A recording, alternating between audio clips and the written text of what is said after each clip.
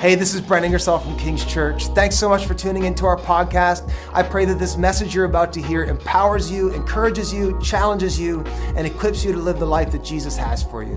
Thanks for tuning in. Some years ago, I had the privilege to visit First Baptist Church in Orlando, Florida. It's a large church. At that time, they were running about 7,000 in their weekend services. I had heard about the church. Actually, a friend of mine said, if you're ever in Orlando on a weekend, you must visit that church. So I was especially looking forward that day to hearing Pastor Jim Henry. But it was not to happen on that day. But what did happen on that Sunday had a profound effect on me. The service centered around a celebration of the Lord's Supper. And the worship leaders and the band led us through a series of songs and hymns and choruses, mostly contemplative types of songs. And as we worshiped, an artist came on the stage and worked with brushes. Some of the brushes were the size that you'd paint a house with. And he worked on 3 canvases on the stage, one in the center and 2 and 1 on each side. And he began with the center canvas by printing in bold black letters, "All my sin." And then he proceeded to paint the face of Christ, beaten and scourged and bloodied, his head hanging in obvious pain. It was a powerful scene, but the most powerful God moment for me in that service, the moment that for me was a moment of grace freshly realized, the moment that took me back to the cross, was when he dipped his brush in blood red paint and covered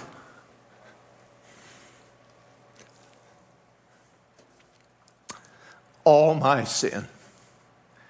And suddenly, all those years ago, and still it's like it was today, and suddenly for me, I had a fresh realization of the significance of the cross. It just swept over me. For a moment there, I was right back at the cross. So my question is this morning, have you been to the cross lately? I hope you've already been there this morning as we sang those songs, powerful songs about the cross. We need to go there often, you know, not just on Good Friday and not just when we celebrate Holy Communion. You see, the universal symbol of Christianity is a cross. It's not a manger. Could have been, I suppose. The symbol for Christianity is a babe in a manger. But you see, the main event of Christianity is not God becoming a man. That's not it. And I suppose the symbol for Christianity could have been a scroll. But no, because the main event of Christianity is not the wonderful things that Jesus taught. And then I suppose that it could have, the symbol for Christianity could have been a towel and a basin. But then again, no, because the main event of Christianity is not his wonderful works and the way he served. The symbol of Christianity is a cross, reminding us all that what happened there is the main event of Christianity, reminding us too that we need to go there often and remember what happened there and why it happened. That's why we placed, you see them as you drive from here this morning, you'll see crosses on steeples of churches, you'll see crosses on church signs, you see them on walls of church sanctuaries. Maybe you have one on your Bible cover. Maybe you have one hanging from your rear view mirror. Some of you have one on a lapel pin, perhaps on a cross around your neck.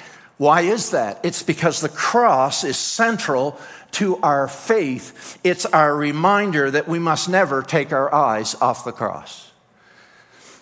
As I was preparing late Friday afternoon, going through what I was planning to share with you this morning once more, I checked my Twitter account. And Pastor Max Lucado, about 4 o'clock on Friday afternoon, I received this tweet. It's wonderful how God helps me prepare and brings me things I didn't realize were coming. And here's what he tweeted: "Being religious without knowing the cross is like owning a Mercedes with no motor. Pretty package, but where's the power?" And then he just ended by saying, "Look to the cross." And the truth is, we must never take our eyes off the cross. Never. And that's exactly what these foolish Galatians did. Now, that's not me calling them foolish Galatians. That's the word in the scripture. I'm taking you now to Galatians chapter 3, letter of Paul to the church at Galatia. Those foolish Galatians obviously got their eyes off the cross. It got them in trouble, thus necessitating this strongly worded letter from Paul the apostle. And now I'm reading to you, and the words are on the screen. Please follow along. Here's what Paul writes. Sense the emotion in his words. "You foolish Galatians, who has bewitched you? Before your very eyes, Jesus Christ was clearly portrayed as crucified. I would like to learn just one thing from you. Did you receive the Holy Spirit by observing the law or by believing what you heard? Are you so foolish? After beginning with the Spirit, are you now trying to attain your goal by human effort? Have you suffered so much for nothing? If it really was for nothing, does God give his Spirit and work miracles among you because you observe the law or because you believe what you heard?" You see it there? Paul is saying, you foolish Galatians, has someone tricked you? Do you not remember why Christ died on the cross? And he's urging them to take another look. What's the problem here then? The Galatians have taken their eyes off the cross, and thus they had forgotten some very vital things, and they had sort of slipped into what I would call stinking thinking. And so Paul says, it's like Paul saying, "Hello, is anybody home there?" And then he asks a series of questions. Now, the answers to these questions are obvious, and Paul is using these questions as reminders because you see, when you take your eyes off the cross, 3 things happen. That's what I want to share with you. Here's the first. Here's the danger. When you take your eyes off the cross, you forget how you got in. We're inclined to forget how it was that we became a believer in the first place. And so Paul is saying, did you get into the family of God? He's saying, did you become a Christian? He's saying, were you saved by performing some ritual or by believing in Jesus Christ? He's saying to them, so did you become a believer by works or was it by faith? He's saying, did you become a believer? Did you earn it or was it a gift? Was it deserved by you or was it truly a grace thing? And just like those foolish Galatians, we all say, come on, you're with me on this. We all say, we know, if we've been around a while, we say, well, yes, you become a believer by believing in Christ. It's by faith. It's a gift. It's totally grace. We know the answer, but hear me, we know it in our head. We know it in our head. But it's when we look at the cross that we truly remember how we got in. And it's at the cross, it's only at the cross, that we see the awfulness of our sin and we see the holiness of God. And we see the impossible gap that exists between us and a holy God, and not one thing that we could ever do about it. It might as well have been a 10-kilometer gap, and us with 10 meters of rope. It's hopeless. And the cross is what God did about it when he sent his son on that cross. He bridged the gap between sinful us and a holy God. And it's when we look at the cross that we truly remember how it is that we got in. I was out visiting one evening. This was pre-COVID days. Isn't it wonderful that in about 8 days, COVID's going to be forever gone? I'm believing that, aren't you? Isn't that an awesome thing? Yes, it is. Well, this was pre-COVID days, and I was out visiting when I met Fred. He was a good man. Fred was a kind man. Fred was a generous man. He was a good husband. He was a good father. He owned his own business. He was honest in all his dealings. He had a great reputation across the area. And as I spoke with Fred, Fred admitted he sincerely thought that the gap between us and God, it ought to be narrower. It ought to be crossable for upright, decent, moral citizens. I went back to Fred's house. I don't know how many nights I went back, over several months. And in many conversations, I had to get Fred to the cross for him to see and understand that only Jesus, only the cross makes it possible for any of us ever to get in. Only the cross. Only the cross makes it possible for us to ever be accepted by God. Only the cross makes it possible for us to cross over from death to life. Only the cross can bridge this impossible gap between us and God. And we all need to go back to the cross, because when we take our eyes off the cross, we're inclined to forget how we got in. This past fall, I watched the Netflix series on Ted Bundy. Do you know the name? Many of you do. It was hard to watch, but I watched it. He was one of the most horrifying serial killers of the 20th century. He reigned terror across the United States all through the 1970s. He brutally murdered as many as 36 young women. Some say it was much higher. He confessed to 28 of those murders before he was executed in the electric chair on January the 24th, 1989. But did you know this about Ted Bundy? In the days before he was executed, Dr. James Dobson, you remember him, still living, but he's an old man now, of Focus on the Family fame, went to spend time with Bundy. He spent several hours. Dobson told Bundy that Christ died for his sins.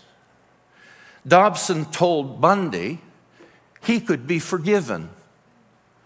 Dobson told Bundy that he could get in if he would turn from his sin and repent.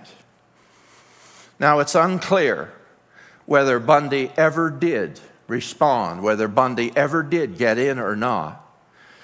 But what I remember, I was pastoring back then, what I remember is what I would call the mild outrage in the media that this Dr. Dobson from Focus on the Family would visit Bundy and tell him that if he asked, God would forgive even him. But even more troubling than the media's response back then was, what I recall, was the discomfort inside the church with the thought of Ted Bundy's possible deathbed repentance. I had Christian people say to me, could it be so easy for Ted Bundy? Just like that, all his sin blotted out by the blood of Jesus? I had people say things to me like, surely, for the likes of Ted Bundy, the gap is wider. For people like him, surely the gap is unfathomable. Surely there's no hope for a man like that. Now hear me. to the extent that we entertain such thoughts, we have the same problem the Galatians had.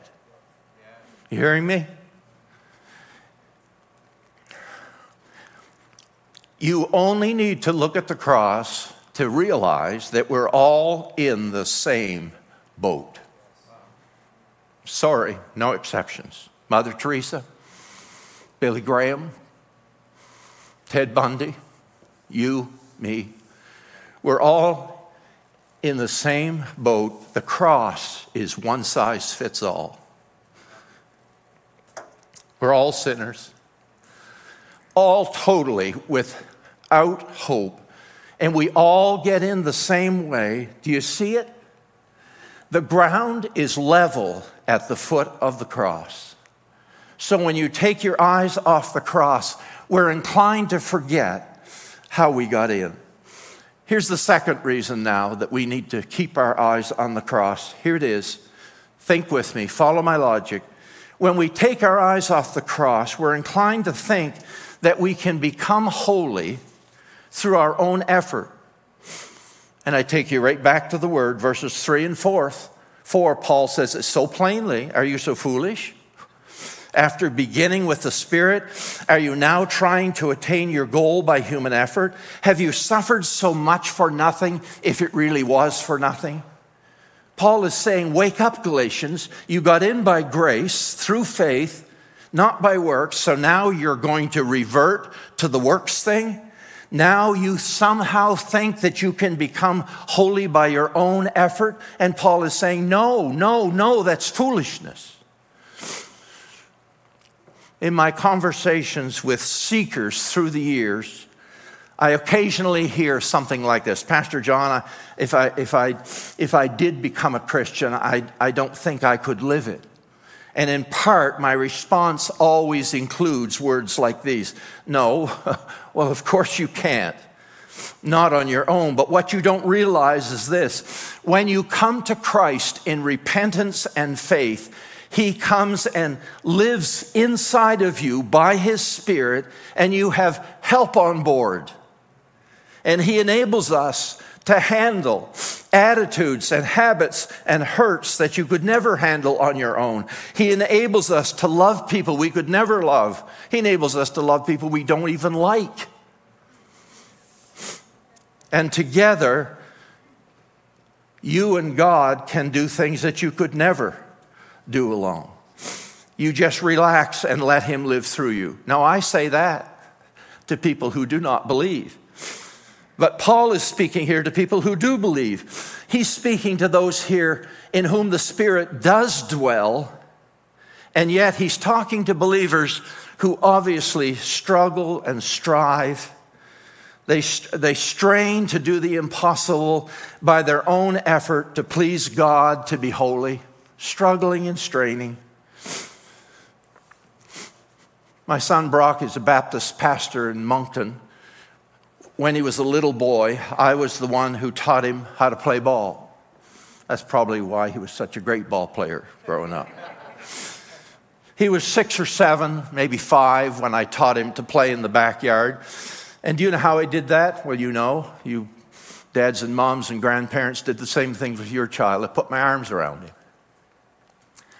and my hands over his hands on the bat and my feet beside his feet. And I would say things, now, Brock, just relax. Now, Brock, just relax. Don't struggle. And together we'll do this as your mom pitches the ball in here. And now, Brock, just relax, and we'll do this together.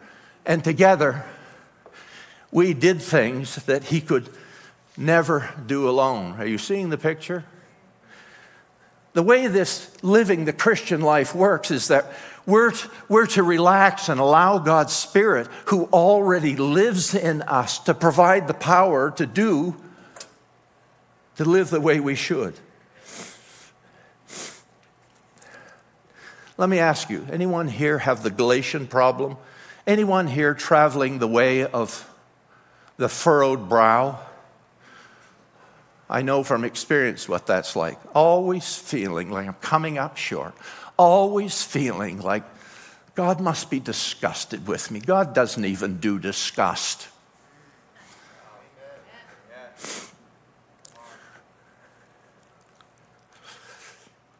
look to the cross. He did it all. When Jesus on the cross said it's finished, he didn't just mean that now your name's written in the book of life and you get to go to heaven someday. What he meant was, he meant that his ongoing, indwelling spirit in you, his never give up spirit, lives in you and helps you. And so Paul writes and says, are you trying to obtain your goal by human effort? Have you suffered so much for nothing? He suffered for you. He died and rose on the third day. And that resurrection power that brought Jesus Christ out of the grave, that same power is available for you in your everyday living. Isn't that an amazing thing? Relax and let him control you and fill you. So when you take your eyes off the cross, we're inclined to forget how we got in. We're inclined to think somehow that we can become holy by our own effort. And here's the third and last this morning. Here it is. When we get our eyes off the cross, we're inclined to think that God rewards our good behavior by answering our prayers. Now, some of you are going to struggle with this. So you just follow me. This is what he says. I'm not making this up. Verse 5, does God give you his spirit and work miracles among you because you observe the law or because you believe what you heard? There it is. The answer's obvious, isn't it?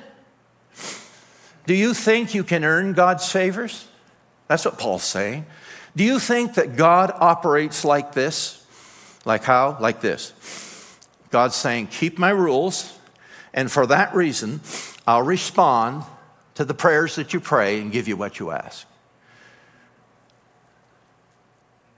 Do you think this is a hymn? He sees you when you're sleeping.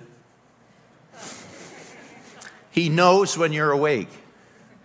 He knows if you've been good or bad, so be good for goodness sake. Oh, you better watch out. You better not cry. You better not pout. I'm telling you why. What's the name? Santa Claus. Santa Claus is coming to town. Now hear me. I'm not going to bash Santa Claus this morning. But hear me. Some people have got Santa Claus mixed up with God. Some people think it's Santa Claus who gives gifts if you're good and because you're good, and you don't get nothing unless you deserve it. And hear me, that's not grace and that's not God. You getting this? That thief on the cross, beside Jesus, never would have gotten any help from Santa Claus. He had no time to be good. He was out of time. No hope.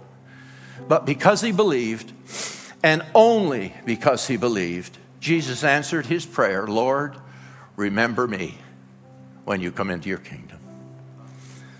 Paul says, foolish Galatians, does God work miracles among you because you observe the law?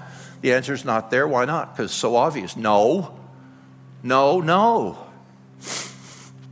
39 years ago, I moved to Yarmouth, Nova Scotia to pastor a small church there in Yarmouth town, about 60 people.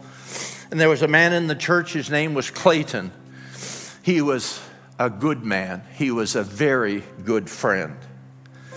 And in the early years there, he served as, I'm missing some, but I know I've got these 6 right at least, as a board member. He was the chair of that board. He was a Sunday school superintendent, and he taught Sunday school and drove the bus and did the custodial work in the church. Not because he wanted all the jobs, there just was no one else to do it. And then about 4.5 years later, Clayton developed an inoperable brain tumor. And we did what the scripture said. We gathered around Clayton. We anointed him with oil according to James chapter 5 and prayed for the Lord to heal him. In my Galatian-like thinking, I prayed a prayer like this one. Father, please heal Clayton. Father, he has served you. Follow my logic. He served you. and your church all these years. He's been so faithful, so loyal. There's been no one in this church, Lord, that's been more help to me than Clayton. Will you heal him? And 3 months later, Clayton died. Yeah, I did. I asked why.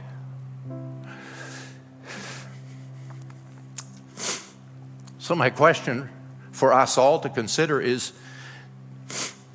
didn't Clayton deserve to be healed? And the answer is a no. No. No.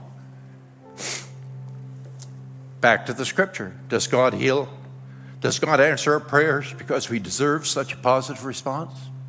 The answer is obviously no. Does God reward good behavior by answering our prayers? No. Now we ask, of course, and we need to ask, and I'm still asking.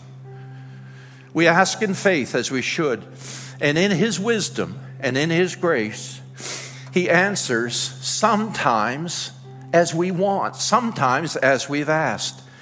But because we deserve it, no. So, when I look at the cross, I remember how I got in. All grace, nothing earned, not one thing.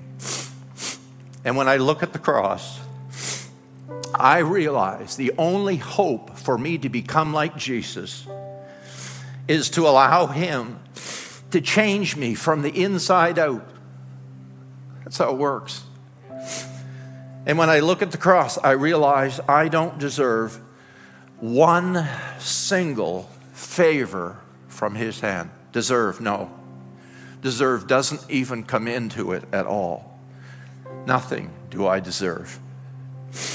And I see it all so clearly when I look at the cross. So, have you been to the cross lately? Have you come there with me this morning? Anyone here this morning want to get in? What a good time this would be. There are going to be those over here on my right that would pray with you. You could get in by simply praying a prayer like this one. Father, I'm sorry for my sins. I believe you died on that cross. I believe you bridged the gap between sinful me and holy you. Please forgive me. I place my trust in Jesus Christ just now, this moment. March the 6th, 2022 will be the day I claim as the day I got in. Thank you for saving me. Anyone here this morning, maybe you've forgotten how you got in? Anyone here in this crowd this morning, any believer here traveling the way of the furrowed brow, like I did through my teens and 20s and well into my 30s, always feeling like I oughta. I gotta pray more, read more, attend more church, be better, think pure.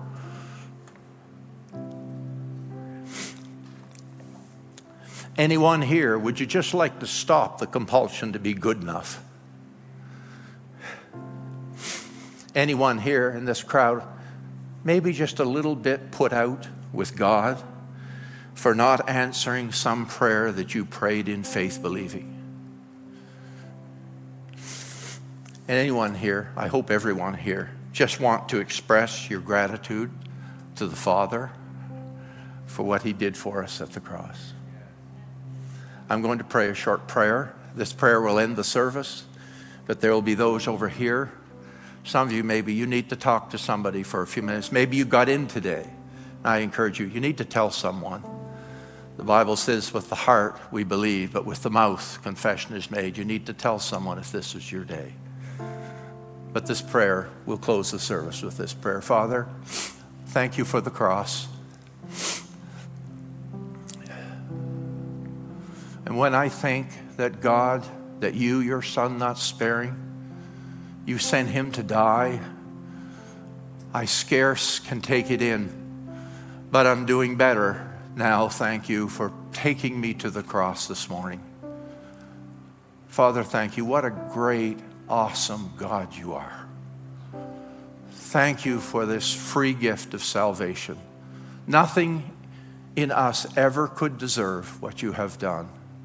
And yet you pour out your grace, unmerited favor. I guess that's why it's called grace. We can't ever deserve it. Thank you, Father. Take us to the cross today. Take us to the cross often, we pray. We pray all of this in the strong name of Jesus Christ, our Lord and our Savior. Amen.